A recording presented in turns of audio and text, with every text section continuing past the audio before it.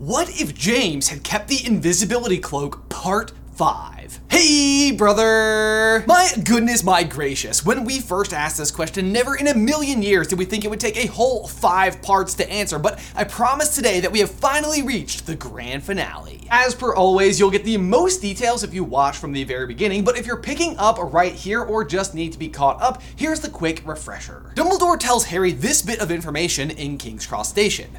But the cloak I took out of vain curiosity, and so it could have never worked for me as it works for you, its true owner. We here at Super Carlin Brothers submit that this special ability is to make the cloak's true owner, which would be Harry, not just invisible, but completely unfindable. And because of this, Voldemort is unable to attack Harry at Godric's Hollow, so he creates a false calm in the wizarding world for a full decade until Harry arrives at Hogwarts, where Voldemort himself implements the usage of the Diary Horcrux to infiltrate Hogwarts and attempt to kill Harry. Harry, as always, rises to the occasion and defeats the Diary, and Dumbledore is able to learn of Voldemort's usage of the Horcruxes. For the 2 years following, Voldemort is unable to mount any additional attacks, believing Harry is too protected, but strikes again at the Quidditch World Cup, where Barty Crouch Jr. once again steals Harry's wand in the top box. And in the chaos that follows, Harry is now completely unarmed and defenseless as Voldemort attempts Avada Kedavra, but Lily's protection from so many years prior is activated, destroying Voldemort's body and lodging a piece of himself inside of Harry and leaving Harry with like some super cool lightning bolt scars across his chest. Harry's fame at the public downfall of Voldemort catches the attention of Fleur when she arrives at Hogwarts for the Triwizard Cup later that year.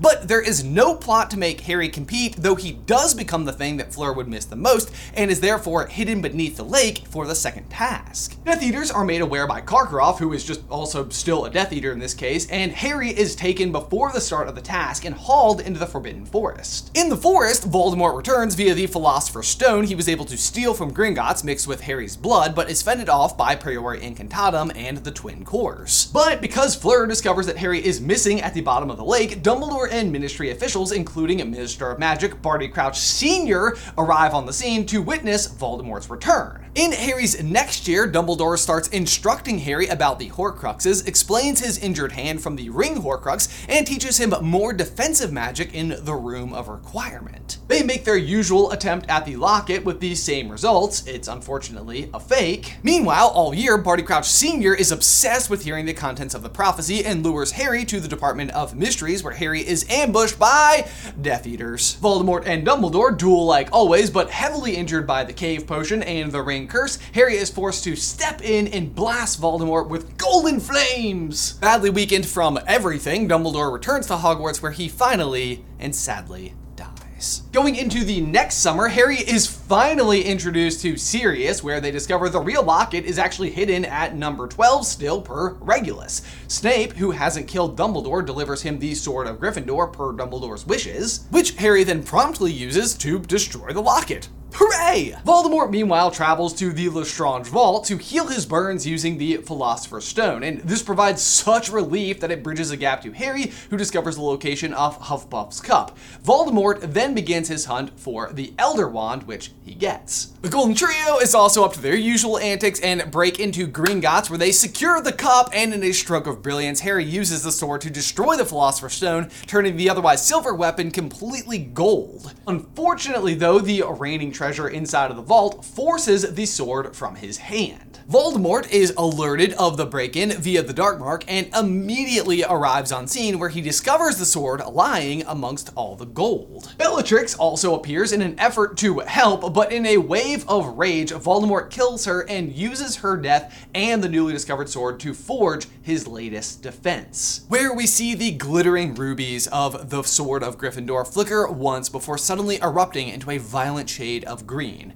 and a new Horcrux is born. So, coming into our final installment, Harry has destroyed the locket and found the cup. Voldemort, meanwhile, has the Elder Wand and has created the Sword Crux, and the diadem and the soul inside of Harry himself still stand in his way.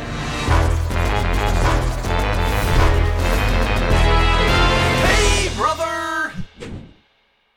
Guys, guys, before we dive on in, we need to give a huge thank you to today's sponsor, Shopify. If you've ever bought a piece of Super Carlin Brothers merch, coffee, or candles, then you've interacted with our very own Shopify store. Now, in case you're unaware, Shopify is a global commerce platform that helps you sell at every stage of your business. And what that means is if you have an idea for a product or already have a business of your own and want to take it online, then Shopify can turn the idea into a reality with ease. For us here at Super Carlin Brothers, when we create merch, we genuinely see it as a two-way street. We want to provide cool, fun stuff that you're interested in and also be sure that you can take pride in the fact that you've supported us as independent creators. And what I love is that Shopify helps us do this by having a massive battery of available reports that can break down sales by days, weeks, month, or even years, all of which is letting us know which products you're liking and what's not working. Shopify powers 10% of all e-commerce in the United States, and Shopify is the global force behind Allbirds, Rothy's, and Brooklinen, and millions of other entrepreneurs of every size across 175 countries. And guys, you can sign up for a $1 per month trial period at shopify.com/SCB. That's all lowercase. Again, go to shopify.com/SCB. Now, to grow your business no matter what stage of the process you're in, one last time, shopify.com/SCB. Link is in the description down below. Okay, we'll pick up right where we left off. Voldemort, certain that the security of Gringotts can't possibly be breached again, and that additional security will be added to the Lestrange vault, Voldemort seals his new golden Horcrux inside the vault and exits Gringotts, intent on checking on the safety of all of his other Horcruxes. Certainly, the boy couldn't have discovered them all. Back on the dragon, Harry has been privy to the creation of the new Horcrux and its placement inside of the very vault they just robbed, and suddenly his victory in recovering the cup feels kind of fleeting. There's just no way they'll ever be able to break into Gringotts again, and now the one weapon they had against the Horcruxes has become one. On top of that, the memory of Voldemort's recovery of Dumbledore's wand is fresh in his mind. What difference does a wand make? Have either of you ever heard of a more powerful wand? Harry asked Ron and Hermione. Of course not, Harry. Don't be silly. A wand is only as powerful as the wizard using it, Hermione responds. Except, of course, for the Elder Wand, Ron says, laughing at his own joke. This joke, however, is met with unusual stares from both Harry and Hermione. Harry looks like he doesn't understand the reference, and Hermione is kind of taken aback. How do you know about the Elder Wand? She asks. The Elder Wand, he repeats. You know, the tale of the three brothers. It's one of the objects death gives the three brothers. The wand, the resurrection stone, and the invisibility cloak, Hermione finishes. Right, so you've read it, and the Elder Wand is supposed to win you all duels and be the most powerful wand ever, worthy of the Master of Death or something. It's a kid's story. Why do you look so shook? I think we can all safely assume that this revision of the story is being written with like modern vernacular. No cap. I have literally no idea if I used that correctly. Anyway, it's just that I've only just read about it in that book Dumbledore left me. Why are you asking about a powerful wand, Harry? Dumbledore left you a book about a powerful wand? Because Voldemort's been looking for one, and he just stole Dumbledore's. The three quickly exchange nervous glances as if checking if the others are thinking the same thing. Dumbledore had the Elder Wand. It's impossible, Harry. How could he have? Hermione asks. But Harry's mind is racing ahead, fitting the pieces together. Gregorovitch, Grindelwald, they used to know each other. The legendary duel, Dumbledore won. And then Voldemort's potion, the curse in the ring, the duel at the Ministry, and he killed Dumbledore. But there's more to it than that, he says, thinking out loud. If the wand is real, the other two items must be real too. The stone and the cloak. He stops mid-sentence. It's mine. My cloak. It's one of Death's gifts, or whatever. It's special. That's why I couldn't be found as a baby.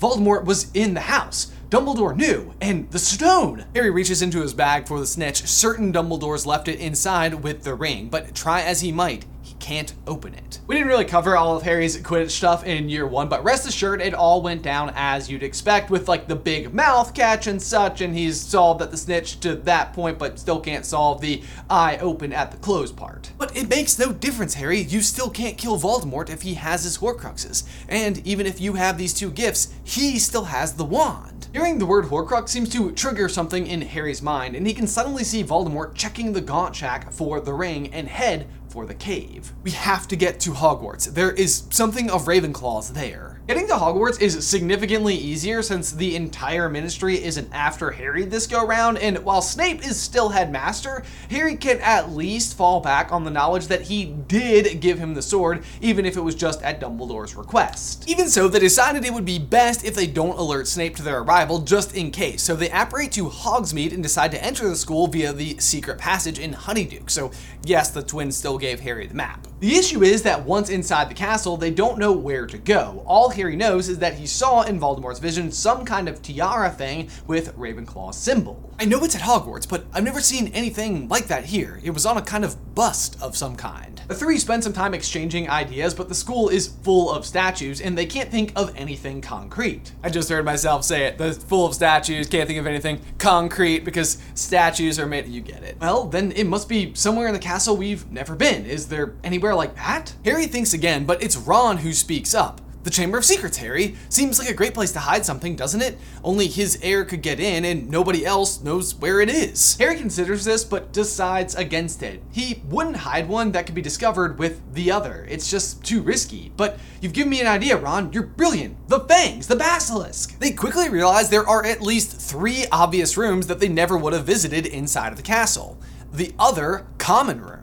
They reason out pretty quickly that the Pufflepuff common room is the least likely as they already have the cup and Voldemort otherwise has the least connection to it, but that leaves either Slytherin or Ravenclaw that could make sense. So at once, Harry and Hermione set off to find McGonagall while Ron heads for the chamber because don't forget, he's the one who actually opened it back in part 1. He's not very great at Parseltongue, obviously, but he's confident enough that he can fake his way in. Meanwhile, Voldemort has successfully checked the Gaunt Shack and confirmed the loss of the ring and is on his way to the cave to check for the locket. Harry spots McGonagall in the corridor. Professor, we need to get into the Slytherin and Ravenclaw common rooms. Voldemort is coming and we need to find something we think it could be hidden in there. McGonagall is of course flustered by the surprise news and arrival of Harry and Hermione, but naturally accepts the severity of the situation with grace and pivots into general mode. Pier totem locomotor. She instructs Hermione as to how to access the Ravenclaw common room and with a nearly imperceptible smile says that she'll be confident that she'll be able to answer the door's question. As for Harry, she says she will escort him to Slytherin's common room and demand the students clear out as he's likely to have enemies down there. So Harry produces the invisibility cloak to hide beneath, which she is appropriately impressed by, like, whoa, totally didn't see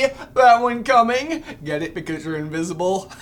McGonagall humor is the best. It's good to see you. Not. Once the common room is clear, Harry sets off to look and McGonagall goes to alert the rest of the staff about Voldemort's imminent arrival. The real question though is how will Snape react to this particular development? Because usually everyone believes he's killed Dumbledore at this point and pretty much hates him, and they take this opportunity to expel him from the school. And while they're successful, it hurts their cause because Snape actually needs to talk to Harry. This time, however, his allegiance appears to still just be with the Order, which, to be fair, it is, but Voldemort doesn't know that. So they trust him, and he does at least help mobilize some defenses in the school. Harry finishes his search of the Slytherin common room and realizes that whatever it is he's looking for just isn't there. But by now, Voldemort has had another flash of rage in the cave and has realized the truth about the locket. He's on his way. Time is up. At this point, he remembers what Snape told him back in Grimmauld Place about coming to see him after he's completed his assignment.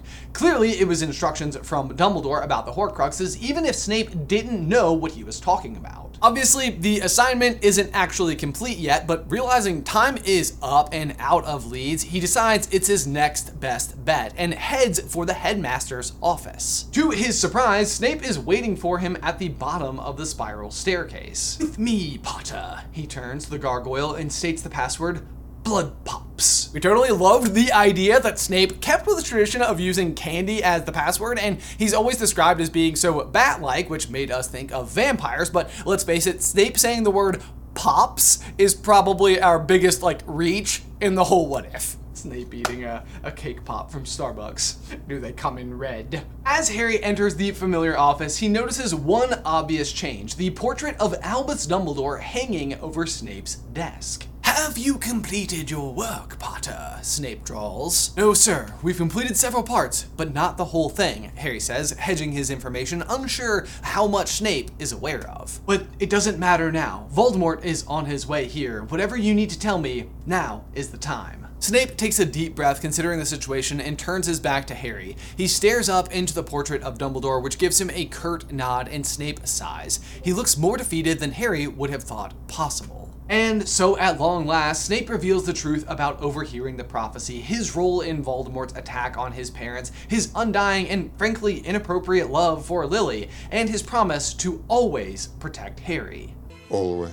Sorry for clarity, Snape doesn't include the inappropriate part, I just threw that in there so that you know that we know. Good? He tells him this so that Harry will trust him when he tells him that a part of Voldemort lives inside of him, and that for Voldemort to fall, so must Harry. You've been raising him like a pig for slaughter. Waves of emotion wash over Harry as he tries to take it all in, but in the time it's taken to learn all this, the attack on the castle has begun, and there is simply no time to dwell. Harry understands what must be done and stares up into the portrait of Dumbledore himself as if searching for answers, and suddenly, one hits him. The sight of Dumbledore reminds him of the last time they were together in the castle, training in the Room of Requirement, and it hits him.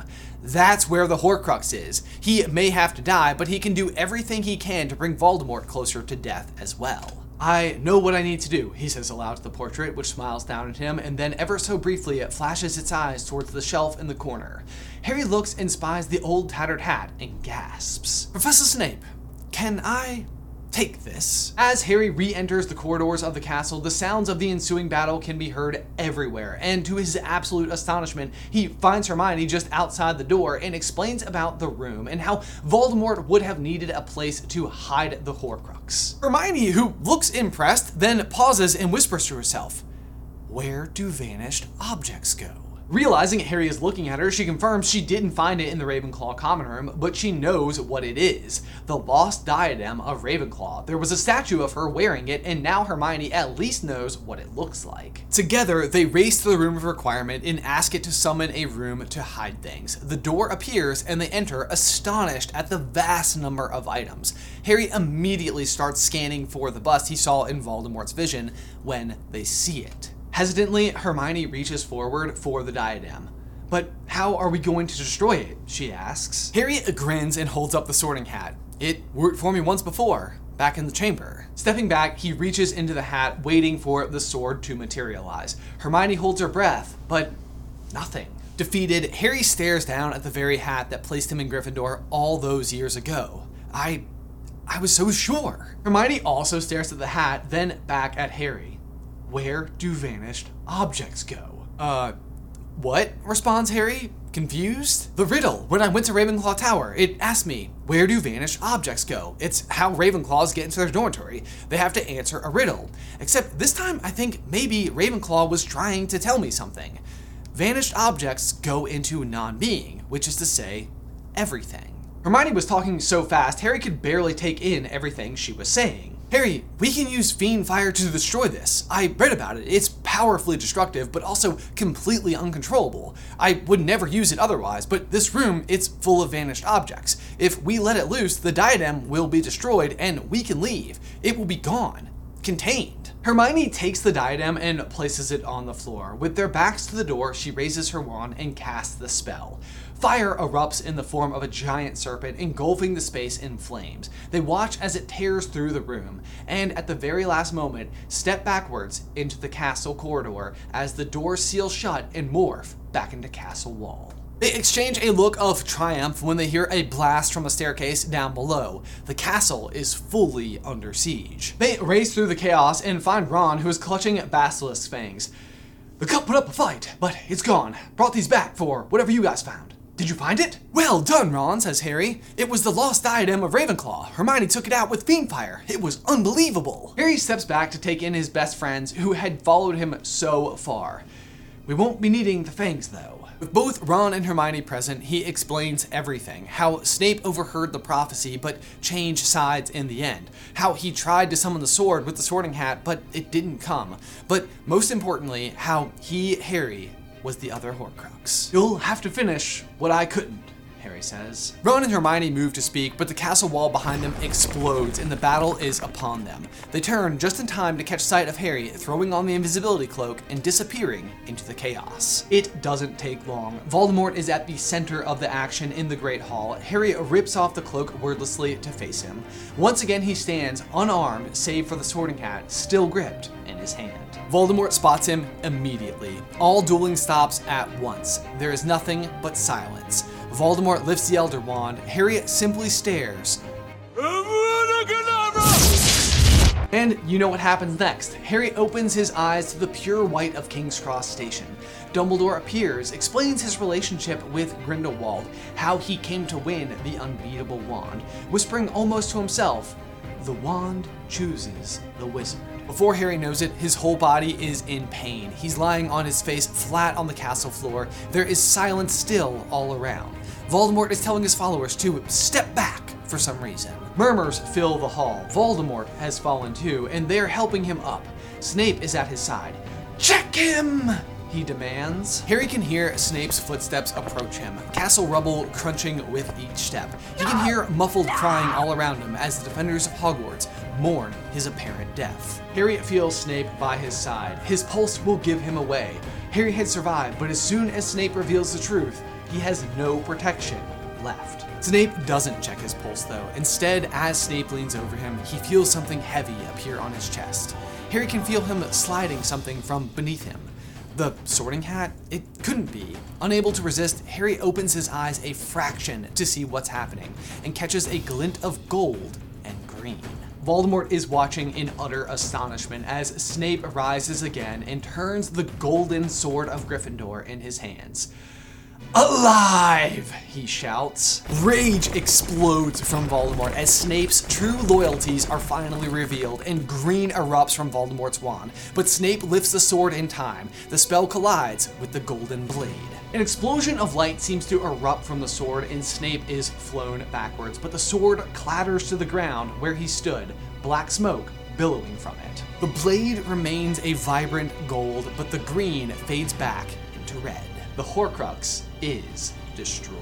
Harry is back on his feet. He takes one glance at the invisibility cloak, but with Dumbledore's words ringing in his ears, he knows he doesn't need it, because the wand chooses the wizard. It's over, Tom. All the Horcruxes have been destroyed. You've just destroyed the last two yourself. Surrender now before you make yet another mistake. Mistake? No, Potter, but it all makes sense now. When I fell at the Quidditch World Cup, a piece of myself found its way into you. You have used my own soul as a shield against me, but there is no one left to die for you this time. Not even me. Harry raises Sirius's wand, ready for the attack. Ah, I see you don't even have your Phoenix wand. Then you are truly defenseless. You see, I have procured a wand of great power, the Death Stick, the Wand of Destiny, the Elder Wand, and it will be the last thing you see. Harry's mind isn't in the Great Hall, it's in his final lesson with Dumbledore, in the Room of Requirement. After months of training, Harry had finally done it. He just hadn't known what at the time. Voldemort lets out one last massive Avada-Kedavra! Harry thinks of Dumbledore holding Sirius's wand and returns, Expelliarmus! And it works, exactly like it had against Dumbledore, the moment Harry had become the master of the Elder Wand without ever knowing it. Voldemort's spell backfires, and it's over. And that is what would have happened if James hadn't let Dumbledore the invisibility cloak. Pretty basic stuff, really. Guys, this has been so much fun, but my absolute favorite part had to be creating like this almost Sword of Slytherin concept. It feels like in a lot of ways this represents the good aspects of Godric and Salazar's friendship.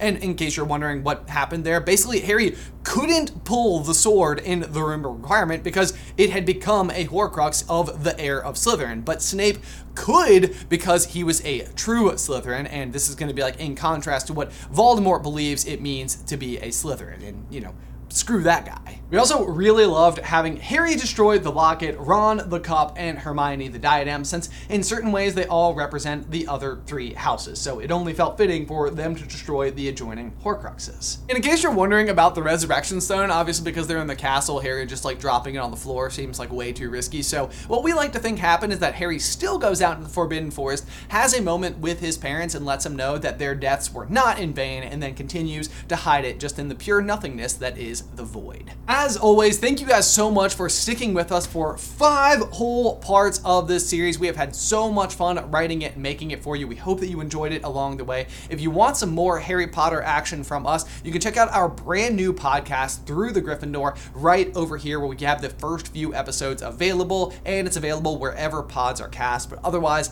until next time, bye!